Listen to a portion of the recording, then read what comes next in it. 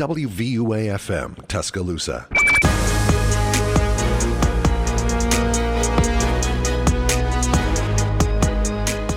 Hello, everybody. This is WVUA 90.7 FM, The Capstone, and welcome to episode 62 of the Full Court Press Podcast. My name is Jamie Martinez, and I'm joined by Nick Atkinson and Caden Johnson. To stay up to date, make sure to follow us on Instagram at FCPpodcast_UA. With that being said, let's get into it with the news. The All-Star break is done. It's over, and now basketball is finally underway. Our first bit of news today revolves around the Golden State Warriors head coach Steve Kerr, who signed a 2-year, $35 million extension, making him the highest paid coach in NBA history. Big time for Steve Kerr, one of the all-time great coaches. Carry it or not, that's a lot of money. For a Warriors team that's getting older, will those 2 years pay off? Who knows? Caden, Nick, either of you, what are we thinking about this deal? Well, 4 championships. What he had 2 as a player or 3. I don't know what he had. Well, he does know how to win, and regardless of how long this core has together, he's still a young coach. Well, yeah. He's not like younger coach. What is he, like 55, 60? Like, so I mean, he's still more than capable to be a coach over the next like 5 or 6 years. So I think it's good for the team.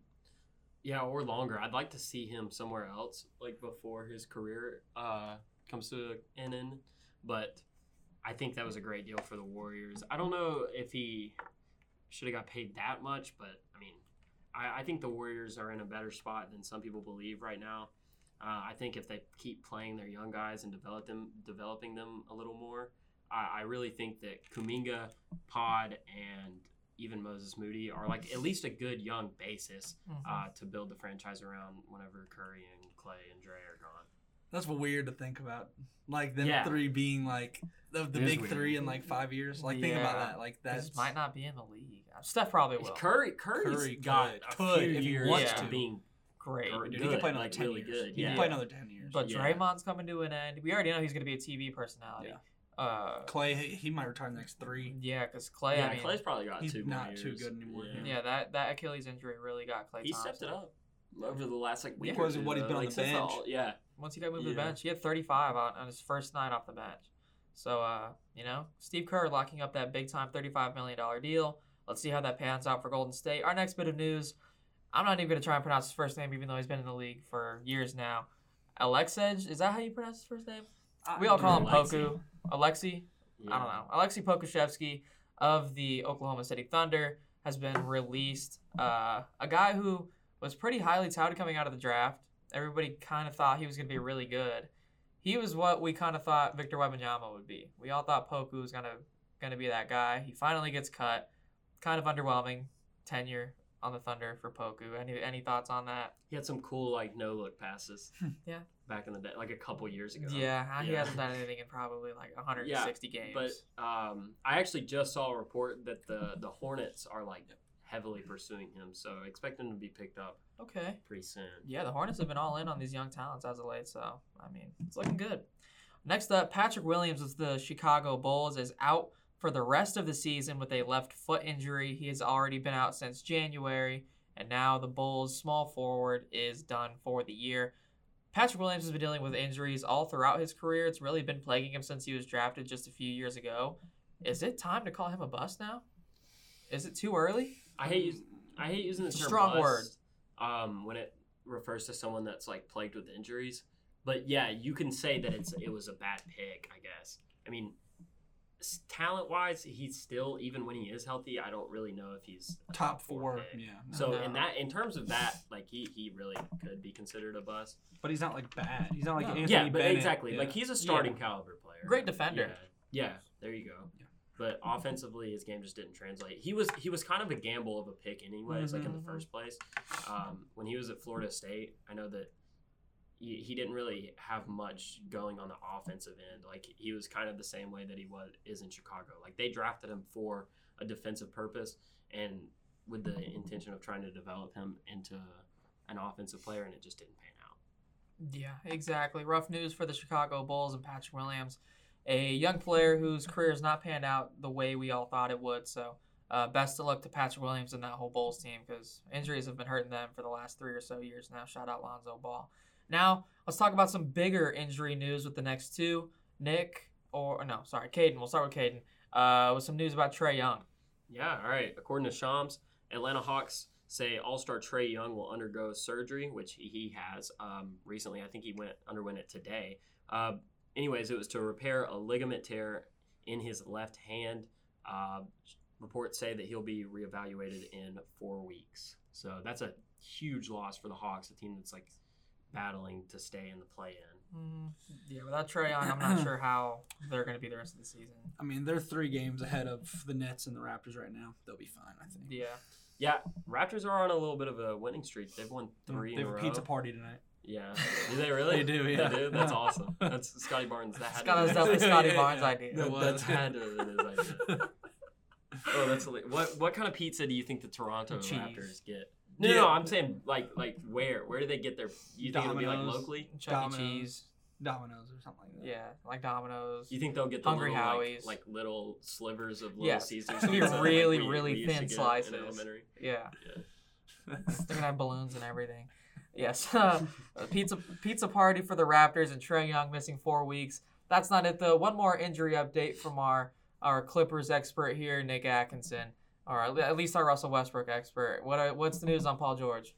So the game that we went to versus Memphis this past weekend, Paul George suffered some sort of knee injury. It's not like a reported injury just because he's been having an issue with this knee for like the past 2 months, and it's why he's been playing like horrible, like really bad, like worse than any player on either 3 of our teams. But I think it's good for the team. I've been saying that he needs to sit out, so he's sitting out tomorrow versus the Lakers. He did not play against the Kings, and we have like a bunch of off days in between all that, so I think he'll be back, and then he'll be a lot better. And Mason Plumlee, he also got hurt in the game against Memphis. Norman Powell, he did not play. We have a lot of injuries right now, so not looking too great. I was gonna ask, just as someone that watches the Clippers a lot, how do you think this will affect their seeding? Like, I know they're sitting at the 4. We're 4 games ahead or 3.5 games ahead of everybody else. So I mean, you have the top 10 player in the NBA. I think we'll be fine. Yeah. So but I think it's good as far as a positive thing to build chemistry between Westbrook, Harden, and Kawhi. Yeah, I mean, I think it could be a positive thing too, especially like you were saying. It's not like he was playing good. No, exactly. I mean, he it's Paul George. Like, he's gonna bring positives to the table, but them being able to like utilize Norm Powell and PJ Tucker now. PJ Tucker, I was gonna ask your opinion. Like guys that have actually like had a kind of hot hand, like Norm, and then Terrence Mann's been playing good, great recently. Yeah. So I think they'll be fine too. Who's right behind them at the 5? Is it Phoenix? Yeah. I was gonna say it was Sacramento, really good lately. So I feel like worst case scenario, by the time Paul George comes back, maybe the Clippers are down to like the 5 seed. He's not gonna be gone that long, I don't think. You don't think? They have a lot of talent to make up for it too. Yeah, well, he'll be out for like this whole week, and we only have 1 game this week. Yeah.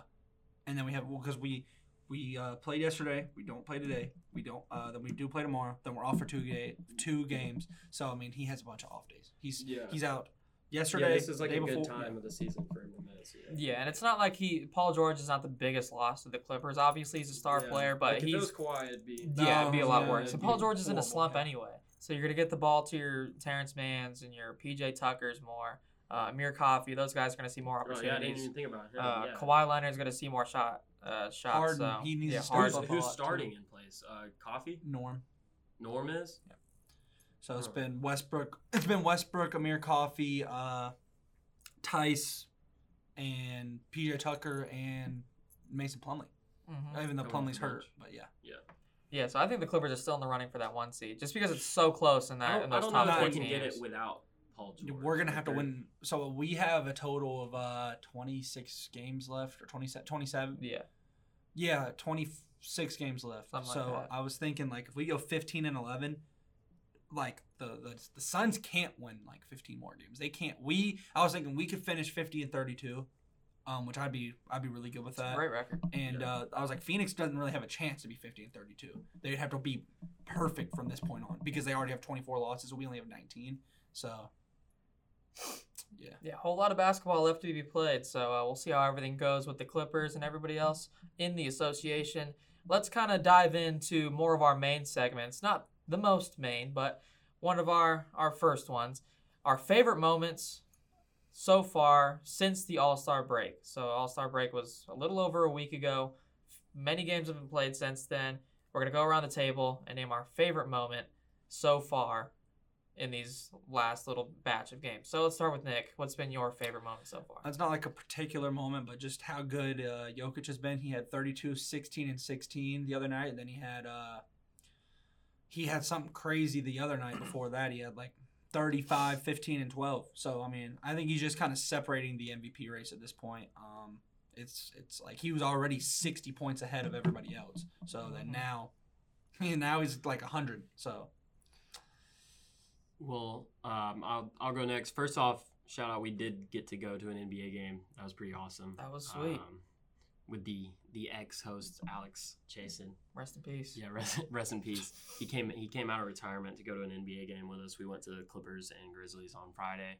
Great game. Kawhi put on a show for us. Yeah, he did. He did. Couple posters on Triple J, and then a step back buzzer to end the third. Yeah, so did Vince Williams. Yeah, what a guy. But as for a specific moment, I'll take the first day back from All-Star break. Paulo Banchero hit a game-winning and one midi against the Pistons. Pistons have had some rough losses already since coming back from the All-Star break, and that was one of them. Paulo didn't have a great game in that game. He had like 15. He shot like 5 for 17. But as a Magic fan, it's reassuring to know even when your stars have like a bad game, he can still close it out. So good things in the future for the Magic with Paulo. Yeah, for sure. My favorite moment since the All-Star break is the Sacramento Kings win over the Los Angeles Clippers just a couple days ago on Sunday. I mean, the Kings have been so inconsistent all season, and getting a great team win against one of the best teams in the NBA and the Clippers, yeah, be it without Paul George, but still a 123-107 victory. That's still a big gap, and everybody on the Kings finally played well together. Harrison Barnes had 22, Sabonis had 17 points. With 12 assists and 15 rebounds. He's number one in the league in triple-doubles. Fox had 33. Herter got it going with 15. Great defense, played the entire time. The Kings' best win all season. Couldn't have come at a bigger time.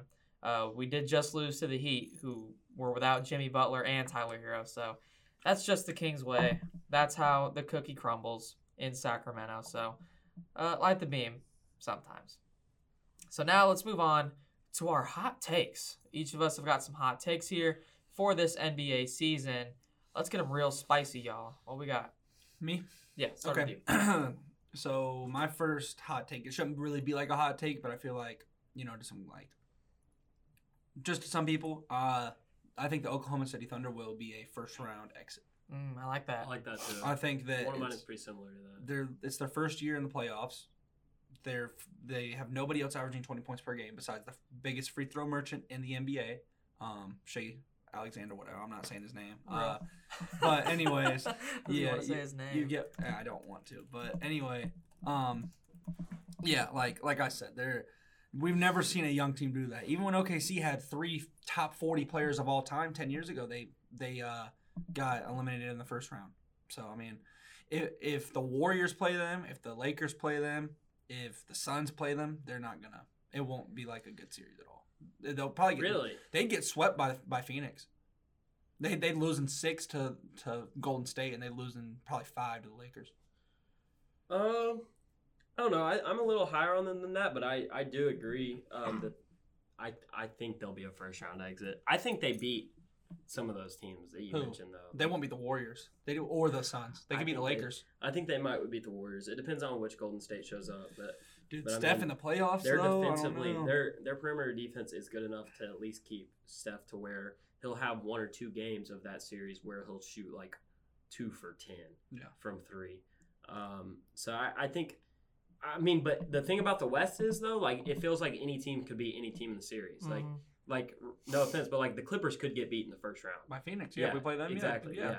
And I mean, really, I honestly, I think every single team in the West could be a first round exit except for Denver. Yep, I agree. That's another thing. You do not want to let Denver get the first seed, because if they have home court advantage every single series, they're going back to the finals. Yeah, they're the best home team in the Western Conference. They're 22-1.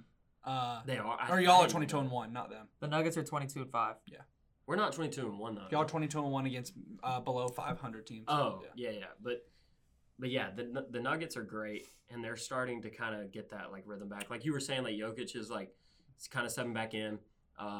Playing like the best center I've I ever watched seen in my the life. game they had this weekend against the Warriors, and it was kind of like the Warriors were favored to win that game, and because it was in Golden State, and then primetime Jamal Murray and Jokic showed up, kind of reminded everyone why they're kind of the team to beat in the West still.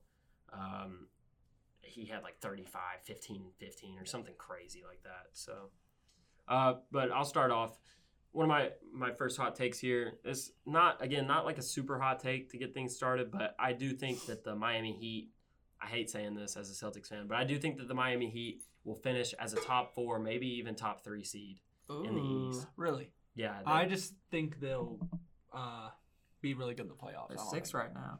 They're 8 they're and 2. 6? They're 8 and 2 in their last 10. I didn't know they were 6. They're number 6 right now, and ahead of them is Philly and Milwaukee. New York. Oh, and then really? Is Milwaukee not 4? Milwaukee's tied for 2 with Cleveland. Wow, the Sixers and the Knicks are both losing records in their last 10. That's what I'm saying. So And the Bucks are Knicks only right 5 and now 5. without Randall, they've been struggling a little bit more, and then obviously the Sixers, we called it, where they're going to progress heavily without Embiid, and it'll continue. It'll be like a slow decline. And I just think that the Heat are better teams, especially than the Knicks right now without Randall. Which, by the way, this is if what I'm predicting happens. We'll probably see a 4-seed Heat against a 5-seed New York in the playoffs, which is awesome. Series. That's a great series. I want the Heat to win the finals. No, I want the Heat to be 6 seed and Milwaukee to be the 3 seed, and then the Milwaukee get ran through in 5. They would. They would. Yeah, Probably, they would yeah. get beat. They would get beaten 6, I think, or 5 even. Yeah. Yeah, like you were saying. But yeah, I just think with the way that the Heat are playing right now, they could snag the 3 seed from either of Cleveland or Milwaukee if things go their way. Yeah, Cleveland's But really bad. But I think I feel confident in saying that they'll finish as the 4 seed. So Really? that's my first hot take. Yeah, that's true. I mean, they've won their last 4. They beat Sacramento So I'm last saying 8 and night 2 without in the their last top 10. 2 guys. Yeah. Their bench guys just play so well without the stars. Especially this time of year. Yeah, Caleb Martin was going crazy last night. Haywood Highsmith had like 10 points in the first half. He doesn't miss. No. We were talking about people like we've never seen miss shots. You were saying like Derek White. I've never That's seen how I Derek feel White miss about a 3. Haywood Highsmith. I've never seen him miss Yeah. a corner 3. It's like how Sean Livingston never missed the mid-range. Yeah. Getting into my hot take, I think the Dallas Mavericks make it to the Western Conference Finals and have a real shot at making it to the NBA Finals. Okay. Out of the Western Conference. The Dallas Mavericks have been one of the hottest teams in basketball so far. Right now they sit at the 8 seed, which just hearing that, you're like, oh, whatever, they're mid. It's a 1-game difference between the 8 and the 5. The Mavericks, Kings, Pelicans, and Suns are all separated by 1 game, and the Mavericks out of those teams have the best record out of their last 10. They're 7-3. They did just lose a game, but ever since acquiring Daniel Gafford and PJ Washington, they have looked unstoppable. Luka Doncic has been debatably the best player in basketball, averaging almost a 35-point triple-double, which is unheard of. Kyrie Irving has been playing amazing basketball, and the role players are finally stepping up. Tim Hardaway looks like a 6th Man of the Year candidate. It's all coming together in Dallas at the right time. So I think post-All-Star break, the Mavericks are going to be one of the most dangerous teams in the NBA, and I think they have a real shot at making the Western Conference or NBA Finals because, I mean, like we were saying, anybody can lose in the first round because the Timberwolves, inexperienced, Thunder, inexperienced. Really the only teams with a bunch of experience are going to be the Suns, Clippers, and Nuggets, especially the Nuggets. But the Mavericks, to me, look great. And we all know what Luka Doncic is capable of in the playoffs. He has some of the greatest playoff Not to mention stats Kyrie now, too. ever. Yeah. I mean, I think it's not that crazy to say that the Mavericks are going to be a sleeper team. No, it's not crazy at all, no. Yeah, that they can make the NBA Finals. And I would love to see them make the Finals. I think that'd be a very, very fun. Yeah, obviously. But I think they'd be a very, very fun team to watch. So, shout out the Dallas Mavericks. I think they can really make the NBA Finals. And now, let's get into our award predictions, our main thing of this episode. So are we doing like a top 3 type of We can deal? do a top 3, top 2 type of thing. I have top 2 down, but We can do 3 if you can think of anybody. yeah, okay. that's All right, sure. just so we can keep it going. What award do we want to start with? We'll do MVP last. Yeah. So, Okay, so let's you do wanna start Rookie of the Year. Rookie of the Year, All Sixth right. Man of the Year. Let's do Rookie. All right, so for me, I'll just go down 3, 2, 1. All right. 3, Brandon Miller. I think he is, in any other draft class, the best rookie of the class, but he just kind of got unlucky with Wembanyama. And Yeah. I think, if you put him in a supporting cast like OKC has, I mean, he might be considered better than Chet. Chet just, he's kind of just a rim protector, but at the same time, Chet's defensive numbers against centers does not look good at all. He gets scored on majority of the time that he's guarding them, especially down low. He's a really good perimeter defender. He's really good at guarding point guards and wing players, but I just don't. He's not like a great. How Wembanyama can guard, 1 through 5. Chet can guard the 4 through 1. So, but that leads me to Chet being 2, and Wembanyama being 1. Yeah, that's fair. I didn't think as far as top 3, but yeah, I would definitely have Brandon Miller at the 3 spot. My runner-up, I have Chet.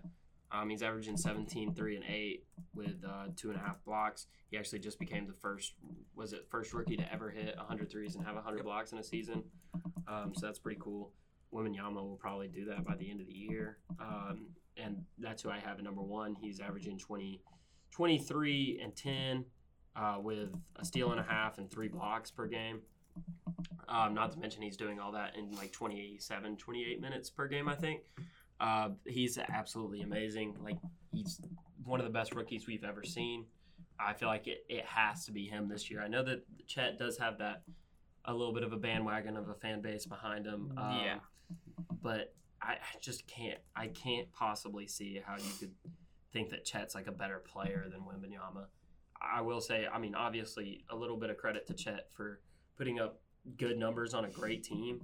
But I mean, what Wembanyama's doing right now is insane. Like he also has a legitimate case for Defensive Player of the Year. He does. He should be the defensive player of the year, but he won't. It's a hot take for sure. But yeah, I mean, I think he could. He could definitely win it. I mean, he's a rookie though. in a That's second. what'll stop him. Yeah, I agree. I think that's what'll stop him too. But. I think it's crazy that being a rookie can stop you from being an award winner like that. So averaging 38 as a rookie should be able to, and being the second seed, you can be the MVP of the league. Yes. Okay. But it would probably take something like that. Yeah. Mhm. Like 38, Exactly. 10 and 8. Or I mean, I something. think that's Yeah. exactly Well, what I mean, Victor Wembanyama was doing. Luka's putting that on now, and they don't even have him in the ladder. Yeah, half the time. exactly. Yeah, he's like 8 Yeah. every week. Yeah. That's so I mean, crazy. he's like literally having one of the best offensive seasons just in the history of the sport. But Yeah, my rookie of the year, top 3 looks the exact same as Nick's. I have Brandon Miller at 3. He's been phenomenal for the Hornets, especially in his second half of the season so far. Started a little slow, but I mean, in these last 20 games, he's looked like the best player on the Hornets. yeah, him and Bridges. Yeah, him For and sure. Bridges, and that's on a team with guys like LaMelo Ball. I've seen people on TikTok saying that he's the guy they should build Yep. around, and I don't think it's that crazy to say because Brandon Miller looks like the next Paul George. He looks incredible. 2, Chet Holmgren, Mickey Mouse rookie because he was drafted last year, but the rule is a rule. Chet Holmgren, he has been phenomenal all season. Like Caden said, he does have a bit of a bandwagon following, but that doesn't stop him from being incredible on one of the best teams in basketball and being a DPOY candidate as well, even though he's a rookie. But number 1, far and away, is Victor Wembanyama. He's having possibly the greatest rookie season of all time, averaging about 21 points, 10-plus boards, 5-plus assists, 4-plus blocks, and 2-plus steals. I mean, that is just unheard of out of a rookie. And he's only playing like 28 minutes a game. So he's not even being used to his full potential. So Victor Wembanyama, to me, has all the makings to be the next great of the NBA. And the Rookie of the Year is how he's going to start out his career. So now what do you guys want to do? Six man? Yeah. Let's do six All right. man. So MIP. for 6 man, somebody's left off here for me, and I will just say why. I found out that you have to be the leader off the bench in minutes to be the 6 man. Interesting. So, Really? with that being said, Russell Westbrook cannot be the 6 man of the year. Oh, wow.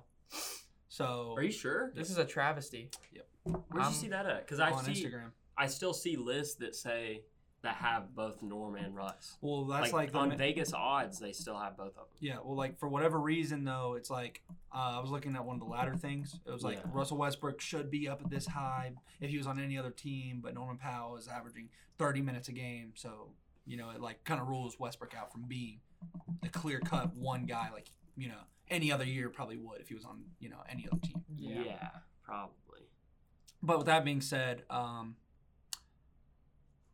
still have Westbrook at 3. Number Okay. 2, I have Tim Hardaway, and then 1, I have Norman Powell. And Westbrook, it's obvious, 12, 6 and 6, 12, 5 and 5, whatever it is. He's having a great season. I won't spend too much time on that. Tim Hardaway, he's just the best scorer off the bench in the league. Yeah, it's just him. He doesn't play much defense though. That's one bad thing about him. And then Norman Powell, he he's averaging like 15, and every time that he comes onto the court, it's just you can count on him scoring. He's kind of like an old time like 6-man, like what you think of a 6-man. He's gonna come off the bench and just score, put up a bunch of points. So yeah. All right, I have a little bit different of a list. I only have a runner-up and a award winner. Mr. Jamie Martinez, my runner-up is Malik Monk. Hurts my feelings. I think he is the second best Oh, playmaker. I forgot about Malik Monk. He's number 2 on mine. He's instead of Tim Hardaway. He's the second best playmaker off the bench in the NBA other than Russell Westbrook. He's averaging 5 assists and 15 points. I think he's exactly what like Nick was saying. He can come off the bench and give you a bucket, but he can also facilitate. If he cut down the turnovers a little bit, I think he would go up to 1. I think he's averaging like 2 or 3 turnovers, and it feels like when you watch him, he turns the ball over or gets a bucket, or he's either making a great play or he's just doing something that looks with Malik Monk. He's either gonna post or somebody, hit a deep 3, or do the dumbest turnover you've ever seen. Yeah. So. But he does provide great work for the Kings off the bench. He gets people open, makes plays. And at number 1, I have Tim Hardaway Jr. I have Tim Hardaway Jr. as the 6th man of the year right now. He's averaging 17 off the bench, which is pretty crazy. I don't know the last time someone averaged that much off the bench. It's a lot. Since probably like Lou Will to do that last. Yeah. And then he can also, the thing about Tim Hardaway too is he can give you like 35. He's like, I'll say Monk can too, but Hardaway can give you 30 plus on any given night. Yeah. And I think I can confidently say like he's the only one that can do that in this running. Like Norman Powell is a consistent great scorer, but Norman Powell is never going to be like the leading scorer. Maybe once or twice a year, but Hardaway probably has 5, like a couple of 10 times games, this year already. Yeah, where he's been the leading scorer for the Mavs off the bench, and he's the streakiest scorer for sure. Plays pretty solid defense on the perimeter too. So I like Tim Hardaway right now. Yeah. My number 3, I'm going to go Norman Powell. I did originally have Russell Westbrook, but I didn't know that rule. So I am going to go Norman Powell because he has been putting in some great minutes for the Clippers, whether it be as a shooter or a defender. He does make Nick mad sometimes, but it's okay because it all works out in the end. 2, I'm biased, and I'm going to outright say it.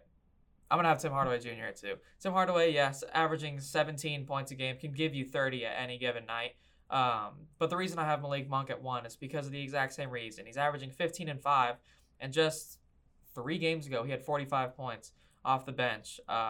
He's had 50 off the bench before in that game last year against the Clippers. So Malik Monk to me, their turnovers do need to go down a little bit, but when you're the main facilitator and the guy who can score the most points on any given night for the Kings coming off the bench, I just got to give it to him. Hardaway has been incredible, no doubt. I think he can be that 6th man of the year. But Malik was so close last year. I think it's got to be him this year, especially if the Kings have a pretty decent second half of the season. Same with Malik. So he's been efficient. He scores a lot, and he play makes better than a lot of guys that come off the bench in the league. So I'm going to go Malik Monk. So now, most improved player. Let's get it going. Wow. That's a tough one. Yeah. Okay. So I think I feel like Tyrese Maxey should have kind of been. I feel like that should have been him last year instead of free throw merchant. Yeah. Shea. I'm looking at the betting odds, and he's number 1 for a lot of sites. But yeah, I'll put Maxey at 2, and then and that's just basically just because of the points going up. Now he was an all-star, so everything like that. But it was kind of between Maxey and Scotty Barnes. I know that Scotty Barnes kind of has just been on the same sort of but he was an all-star, which he probably shouldn't have been. But regardless, he was able to turn into everybody was like, oh, he hit a sophomore slump. He's not good, all that. But I do think that all in all, it should be him just because of how he was able to kind of transform his game into being a third option and now being the first option. And they've been a lot better since Pascal has left. So. All right. For my top 3, I actually don't have Scotty in my top 3. At number 3, I have Alperen Sengun. I think he's kind of valid, yeah. like solidified himself as someone that can be a number 1 on a team where there's a great supporting cast around him, or a good supporting cast around him. And I mean, he's only second or third year, so he's gonna get better. He's like 21. He's young. He kind of is just similar to like a younger Jokic that is maybe a little bit quicker, and not as great defensively. But Sengun looks good this year. My runner-up, I'm curious to see what y'all think about this. Jalen Johnson. I have Jalen Johnson as a runner-up, but strictly because of the jump. Obviously, Sengun's a better player than Jalen Johnson, but Jalen Johnson is a second-year player that went from last year being a two-way who mostly played in the G. Was a second-round pick to all the way to this year. He's averaging 16, 3, and 9. Yeah, I don't know if you'll notice that, but he's also kind of been that guy that the Hawks have been looking for years. The Hawks tried it with Sadiq Bey. They tried it with DeAndre Hunter even earlier than that. They've even tried it with Bogey a little bit, but he's just not defensively what they need for that wing void that they've been missing.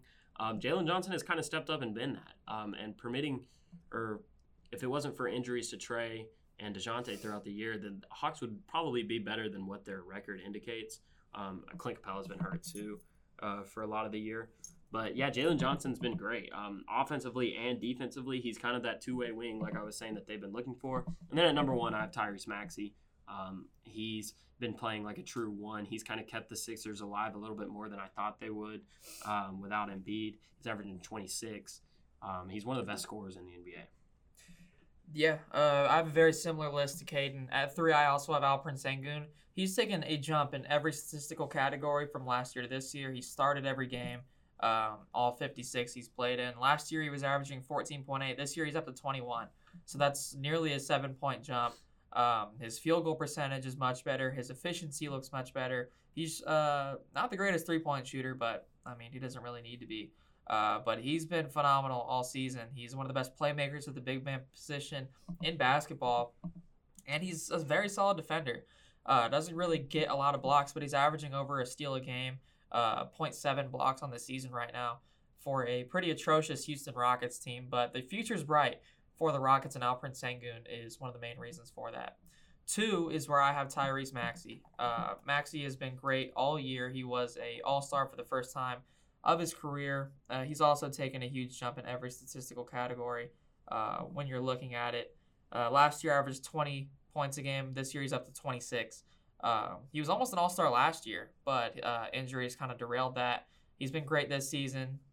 What's he shooting? He's shooting 37 from 3, 44.8 from the 44.8 from the field. So not the best efficiency, but it's been very solid for how many shots he takes and how many more shots he's going to take this season with Joel Embiid out. So those numbers are only going to go up for Maxey. But number 1, I don't remember if either of y'all said him, but I have Kobe White from the Chicago Bulls. Kobe White has taken one of the best jumps I've seen all season, and I did not expect it. Last year, averaged 9.7 points per game. This year, he's up to 19.5. That's a 10-point jump for Kobe White, who's been in the league for this is his 5th year. And to see him take almost an all-star level jump has been so cool to see. He's up to 5.2 assists. 4.7 rebounds, shooting 40% from 3, and at an extremely high volume. Kobe White has been great. One of the only bright spots for a very mediocre Chicago Bulls season. So I'm going to give it to Kobe White, who was a real all-star candidate going up to it, and he's been great all season, almost at 20 points a game. So one of the best three-point shooters in the league. I'm going to give it to Kobe. So now, what are we thinking next? We got, I don't know if y'all have coaches of the year. Yeah, I do. You do? Yeah. Yeah, we get a coach of the year then. Let's run it. Sweet. Okay. Coach of the year, I have 3. I have I have Chris Finch at 3. That's the Minnesota Timberwolves coach. They were the 8th seed last year. They're the 1 seed this year, so obviously he deserves to be there. Number 2, I have Mike Malone. He's kind of just like, the new age Steve Kerr, Greg Popovich. Mm-hmm. The Nuggets are amazing. He's going to be, in that top 3 every year. And then 1, I have Joe Mazzulla, best team in the league. I mean, obviously, the coach has to be the coach of the year for the best team in the league. That's just how that works, in my opinion. So yeah, I mean, I think that's a good take. I have Joe Maz at 3. Yeah, Missoula, I'm not super crazy about him. I think Ime Udoka is a better coach, but obviously they had that whole issue with him. But as for Missoula, he's a great players coach, which is what you need with a super team, and I think other teams are going to follow that recipe soon to come. But he can also lay down the law. Like he's not going to sit back and let them do whatever they want, and I think that's a big part of the Celtics' success this season. And, super teams aren't easy to coach by any means. And the gap that the Celtics will have if things stay the same between them and every other team's record in the league is going to be big enough that Missoula has to at least be a finalist for the award, I think. So that's why I have him at 3. At number 2, I have Chris Finch. Nick talked about him for a little bit, so I won't go into him too much. He coached the Wolves to their best 50-game start in franchise history. I think they started 35-15. They're already at 40 wins now.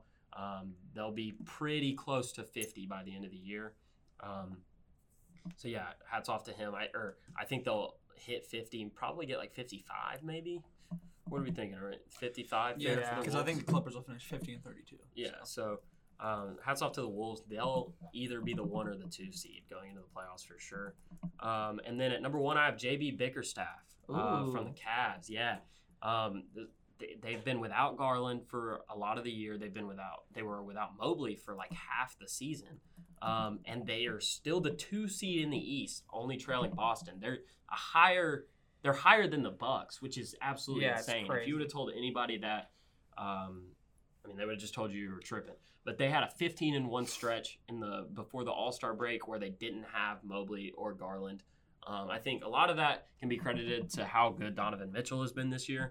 But for the most part, I got to give JB Bickerstaff some love. He's been fantastic, and I think he should be the coach of the year. Before you say one thing, the Cavs are 12-17 against below 500 teams. That's the only reason why I didn't put him on there, because I looked at that too. I was like, they're like way better than they should be. Yeah, but like they are. When they play like good teams, they're 12-17. You mean above 500 teams? Then? Yeah, when they play above 500 teams, they're 12-17. That'd be kind of sad if they were that good and weren't beating below average teams. Well, yeah, but you get what I'm saying. Yeah, they can't beat good teams. Yeah, I don't have them on my top 3 either. Yeah. Well, no, it's not like an invalid opinion. No, not at all. Yeah. No, I definitely think he can be, especially with the second half run. Yeah. JB Bickerstaff's been amazing. But I think my 3, this Coach of the Year race this year has been a lot tighter than years past. Because Mike Brown won it last year unanimously. I don't think that's going to be the case this year at all. Because there's a lot of guys, probably 4 or 5 guys that really deserve it. 3, I'm going to go Joe Mazzulla of the Boston Celtics because, yes, he does have he does have the best roster in basketball at his disposal. But when you're a second-year head coach now, second-year head coach, I don't care what it takes.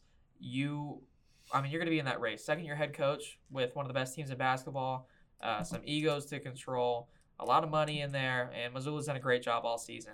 They're one of the best home teams, or the best home team in the NBA, and they've looked unbeatable at times. So they're a real finals contender out there in Boston, thanks to Joe Mazzulla. 2, I have Chris Finch of the Minnesota Timberwolves. Again, a team that I think the Coach of the Year race really goes to teams that have been surprises. That's why I think Mike Brown won it last year. And my top 2 guys, not the biggest surprises, but kind of teams that are contending that weren't last year. So I have Chris Finch at 2. And number 1, as much as I hate to say it, I think it'll go to Mark Daigneault of the Oklahoma City Thunder.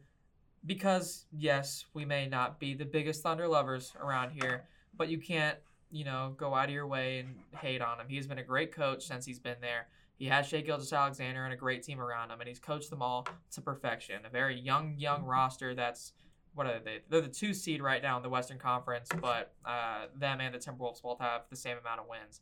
I think it's a half game separation between them right now, so I think he might end up at that 1 spot sooner rather than later. So I'm going to give it to Mark Daigneault because he's been great all year.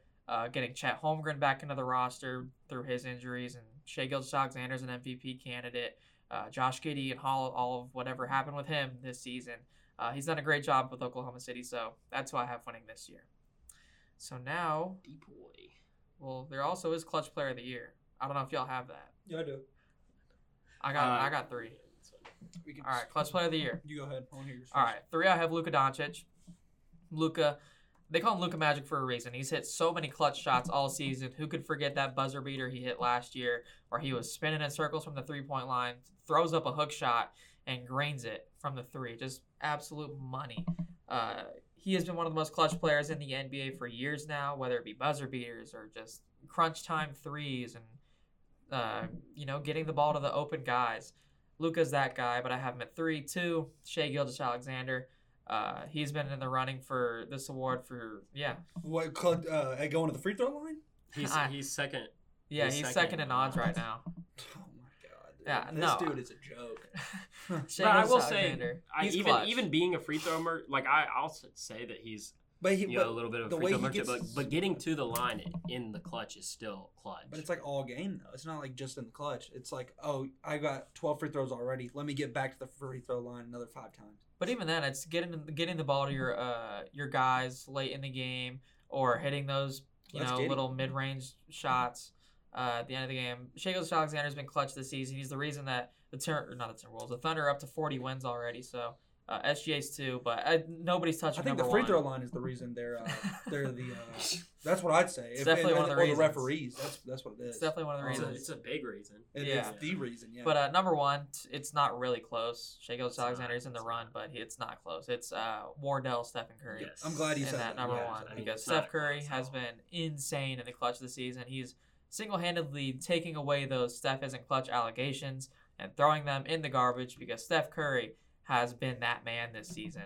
He's the only reason the Warriors have any wins because, when it comes to clutch time, I want Steph Curry on my team. Or Iguodala. Yeah, or Iguodala. Who would y'all want to hit that open shot with the death being pointed on Earth? Klay Thompson. Yeah, I want now Draymond Klay Green. Thompson, though. Now, not like 2016. Or Dre, right now, Dre. Yeah. I want Brandon Podziemski. Daquan Cook. Yeah, right. We haven't said his name this episode. Yeah. I had to Gotta throw it out there. Yeah. For me, I'll have Austin Reeves at 3. It's not crazy. He's in the running. the 9 seed with 25 wins and 37 losses, right? Yeah. I think they're 7-3 in their last 10. It's a joke. It's I like hate the a Lakers. joke. Yeah, I do too. I wish I could like Austin But Reeves. anyways, 3, I'll say. Well, I guess if Embiid was still playing, it'd be him. Jalen Brunson. But for 3, that's valid. He's like outside of it. But for 3, give me Halliburton. They kind of avoid the clutch to an extent, but he is really good at, like you said, finding the people for the shot, and then he can also get the shot. So that's him at 3. Then 2, I have Kawhi Leonard. I've seen time after time after time this season him just us be down like 6, him come in at the 6-minute mark of the 4th quarter and score like 8 straight. Literally happened in Memphis when we were there. That's Literally that's what Kawhi Leonard does for every team he's ever been on. And sometimes he can be inconsistent with that depending on his confidence, but I think we all know number 1 is Steph. That's just, he might be one of the most clutch players of all time. Yeah. Yeah. All right, number 3 is where I have SGA. I think that, part of being clutch is getting to the free throw line late in moments. Slows down the clock, obviously, and it's free points, especially when you're as automatic from there as he is, which, he when you should get calls be. like he does, it's kind of, what did Ant say? When you get calls like him, it's kind of hard to guard him. impossible. Yeah, it's impossible to guard him, yeah. But, I do really think, you can be a free throw merchant, but also be clutch in that same, because either way, any way you look at it, it's still points. So I have SGA at 3. I have Jalen Brunson at 2. Actually, I think he is one of the best playmakers in the clutch, as well as when he gets downhill, he's scoring most of the time, which is crazy for someone as short as he is. But he's either scoring or he's kicking it to an open man. And then not to mention defensively, he's got to be one of the most clutch defenders. Jalen Brunson's a tough defender, which, again, crazy for his size. But number 1 is Steph Curry. No matter who you're a fan of, unless it's the Warriors, obviously, you've seen Steph hit a clutch shot against your team. And you maybe have seen him hit a clutch shot against your team this year, like I have. So Yeah, me too. Steph actually has minus odds to win the award right now, It's like which minus is insane. or something. But so, yeah, he's the obvious pick, and there's no doubt in my mind he will be by the end of the year. Still, too. Yeah, shout out De'Aaron Fox, who won it last year, and he's Yeah. better than everybody we've ever mentioned. So, moving on to the top 2 awards, our last 2, Defensive Player of the Year. Let's get it going. I think this one is can really go either way. What are we thinking for Defensive Player of the Year? Okay, so I will say this. Any other year, if he was not a rookie, it's Wembanyama. Like, dog, he's averaging 3 and like. He's gonna win it for like the next 45 years. Yeah, he's literally about to 5-peat it. Like, it's gonna be crazy. He'll be like Ben Wallace and Dwight Howard for sure. But Better. I'll say at 3, give me Kawhi Leonard. So is Wemby not in your top 3? He is. Okay. Kawhi Leonard is 3 for me. Like I just said about him, he can guard everything. And then another thing I was looking at, on our team, he's second in defensive net rating. Meaning like when you're on the court, this is how much better the team is whenever you're off of it. Who do you think is 1 for the Clippers? James Harden. No, it's Russell Westbrook. Oh. He is the best defender on the team, but he hasn't. You have to have more something or the other, but it is what it is. Kawhi Leonard, though, he is still the best perimeter defender in the league. I think he's been that. He's probably the best perimeter defender of all time. They always say you can't stop Kevin Durant. You can't stop LeBron. Well, he didn't get a chance to stop KD necessarily, but he did stop Giannis. He did stop LeBron. So I'm pretty confident he could stop KD. Well, he did play one game against KD against Phoenix last year's playoffs. KD did not play great, but nevertheless, Kawhi Leonard, like I said. Then number 2 is Wemby. He's been playing great, as we've already talked about him. And then 1, I have Rudy Gobert. I mean, I don't really know who else could win it besides maybe Jared Allen. Porzingis, he's been good on defense. But yeah. Number 3, I have Bam. I think Bam is one of the most versatile bigs when it comes to defending. I think he's improved a lot this year. I'm not even a big Bam guy normally. Up until this year, I think he's actually taken a step and been kind of a solid number 1 option for them in times that Jimmy's been out or hurt. So I like Bam at 3 just because of that versatility he brings as a big man defender. Runner-up, I have Wembanyama. I do agree. I think he probably, if he played about 5-6 more minutes a game, he'd be number 1. And he has better stats than Gobert. It's just a matter of, his defensive plays aren't equating to wins as much as Rudy Gobert's are, and that's who I have at number 1. He's averaging a couple blocks and half a steal a game, not to mention 12, almost 13 rebounds. So, yeah, I got to give it to Gobert. Voters love him anyway, so I'm sure they'll have no problem voting for Rudy Gobert. Yeah, 3, I'm going to run it with Jared Allen. The one-time All-Star is averaging a block and a steal per game this year. He's been incredible at times when the Cavaliers are missing Evan Mobley and Darius Garland. Jared Allen's been picking up the slack on defense, so he's been great. He's been one of the main reasons that the Cavs have been so good in this late last 20-game stretch. So I'll go Jared Allen at 3, but it's time to break the mold, people. I'm going to say, screw it. Another hot take. I'm going to have Rudy Gobert at 2 and Victor Wembanyama at 1. I applaud you. It's fine because that's what it should be. Because it's what it should be. Rudy Gobert is averaging 2.1 blocks per game and I believe under a steal. So, again, he's a, 2-time winner of it now? Or maybe 3? Yeah, 3. Rudy Gobert has been incredible throughout his entire career, and he's on the number 1 team in the Western Conference. Don't get me wrong. Rudy Gobert is amazing at what he does, and that's purely defense. But when you look at Victor Wembanyama and what he's doing in 28 minutes of play as a rookie, averaging 3.3 blocks and 1.3 steals per game, both more than Rudy Gobert. He's had more blocks than the last 10 Defensive Player of the Years already, and more steals in the last 5 as a rookie in 28 minutes. I understand that he's on the worst team in the Western Conference, but that's not his fault. Go look at Devin Vassell. Go look at Jeremy Sohan. Victor Wembanyama is averaging 21 a game still. I'm going to give Wemby the benefit of the doubt and put him as my number 1 for Defensive Player of the Year because he is by far the best defensive player I've seen. As a rookie already, so he's been incredible. I'm going to give it to him. Sorry, Rudy Gobert, but you started COVID. Number 1, or let's go to our last award, MVP. Another one that can get pretty spicy depending on who we have in this top 3. Final award, let's get it going. Okay, for me, I've been very vocal about my opinion on this. Number 3, I have Luka Doncic. They're not winning, or they're winning, but they're the 8 seed. You're not going to be the lowest seed MVP ever is Russell Westbrook at the 6 seed. But Luka has the talent. Kyrie Irving, all that. Regardless with Kyrie before the trades, in theory they should be like a top 3 team in the NBA. Luka's a top 3 player, so that's just my opinion on that. And then number 2, I have Jason Tatum, best player on the best team, top 3 player in the NBA in my opinion. He's averaging 27, I think like 8 rebounds, something like that. And he's not like a free throw merchant, like I said. He's playing with 4 other All-Stars, averaging 27 points per game. Best team in the NBA, and by a lot.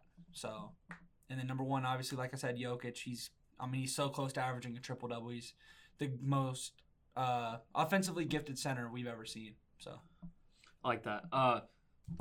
Full disclosure, I think that the MVP of the league right now is Luka Doncic, just because I think that's how crazy of a season he's having statistically. But with that being said, this is award predictions, so I'm going to predict what I think is going to happen, and I don't have Luka in my top 3 for that reason. Just because with the Kia MVP ladders that have been coming out this year, like they're just shading Luka like crazy. So I don't think I don't have Luka in my top 3 just because I don't think that narrative is just randomly going to spin out of nowhere before the end of the year. And with that being said, at number 3, I have Shea. He's averaging 31 game this year. He's the leader in total points. He's the leader in total steals, and I think he's the leader in steals per game as well. OKC leads the league in deflections. The kind of like gamble defense that they've been running, especially out on the perimeter, has been working. It's kind of inflating his stats a little bit. But scoring-wise, he's just been a beast. He does shoot 11, 12 free throws a game, but, it is a skill to get to the free throw line. I don't know how sustainable it is. He'll get the Trae Young Harden treatment where they just stop calling it eventually. I hope. It happened to James Harden really hard. But I do think for this year, and for at least for the time being, no one has that figured out yet. So he can kind of abuse that and get those points. And then on top of that, OKC is great this year, and he's doing it with, not necessarily the best team around him. They do have a great squad that's going to get better, but doing what they're doing with that young of a team is pretty impressive no matter how you put it. So I have Shea at 3. Runner-up, I have Jason Tatum, best player on the best team in the NBA, averaging 27, 5, and 8. He's a great playmaker. He's a fantastic defender, one of the most underrated defenders in the NBA as well. A great rebounder. He really just does it all. He's clutch. And I think he's going to continue to prove that and make a name for himself even more in the playoffs. He's been playing with a chip on his shoulder all year. People, especially other players in the NBA, even kind of throw him off as being someone that can be a future face of the league. I think if he continues to perform the way he has and maybe even gets a ring this year, that'll change that narrative a lot. But as for the MVP, I think we're looking at Jokic's 3rd MVP. He's averaging a near triple-double at 29, 9, and 12. He performs at his highest in the biggest games. Him and Jamal Murray are a perfect duo for each other, and the Nuggets are only getting better, and they're slowly creeping back into, at least in my opinion, to being the favorite out of the West. Real talk. Number 3, as much as I hate to say it, it's Shai Gilgeous-Alexander. Because, I think Caden really hit the nail on the head. Getting to the free throw line is a skill. And, the Thunder are a 40-win team right now, 2nd in the Western Conference, and could be 1st. Shea is a great playmaker, great defender, great rebounder, and one of the best scorers in the league. So, Shai Gilgeous-Alexander is great, and he doesn't really miss a whole lot of post shots. So he's very hard to stop once he gets to the lane. 2, I hate to say it, but it's Luka Doncic because I think he is the MVP of the league, and I think there's a real case. I really want to do like a 1A, 1B type thing with Jokic and Luka. Screw it, that's what I'm going to do. I made up my mind. Luka and Jokic, 1A, 1B, because I made the case earlier that the Dallas Mavericks can make a Western Conference title run or an NBA Finals run, and they're one of the hottest teams in basketball with all these new trade acquisitions. Luka finally has himself a great bench, and I think that will bolster Luka's MVP odds once the Mavericks start winning themselves some games, because yes, they're the 8 seed right now, but they're 1 game out of the 5. And then, they're 7-3 in their last 10. Who's to say that they can't get up to that 4-3 range if they keep this pace going? So I think there's a real shot Luke can get up there because he has the best stat sheet in basketball by, I think it's a decent amount. But that's nothing to take away from Nikola Jokic, who's been one of the best players in basketball for the last 5-6 years now. What did you say? He's averaging 29, 9, and 12 right now? Yeah. That's just absurd. And the Nuggets look to be the favorites once again out of the Western Conference. So nothing to take away from Nikola Jokic. because him and Luka are just disgusting at what they do. So, and they're going to be teammates at some point. Yeah, because Jokic just looks like a jealous girlfriend whenever he's with Luka. I don't know what it is. They just look like BFFs. They just have that spark. Yeah, it's a spark. They hug and stuff. That's what foreigners do. That's all we have for you guys this week. Another amazing episode of the Full Court Press Podcast. Thank you all for tuning in to WVUA 90.7 FM and the Full Court Press Podcast. To stay up to date, follow us on Instagram at FCP_Podcast_UA. See y'all next week. Peace.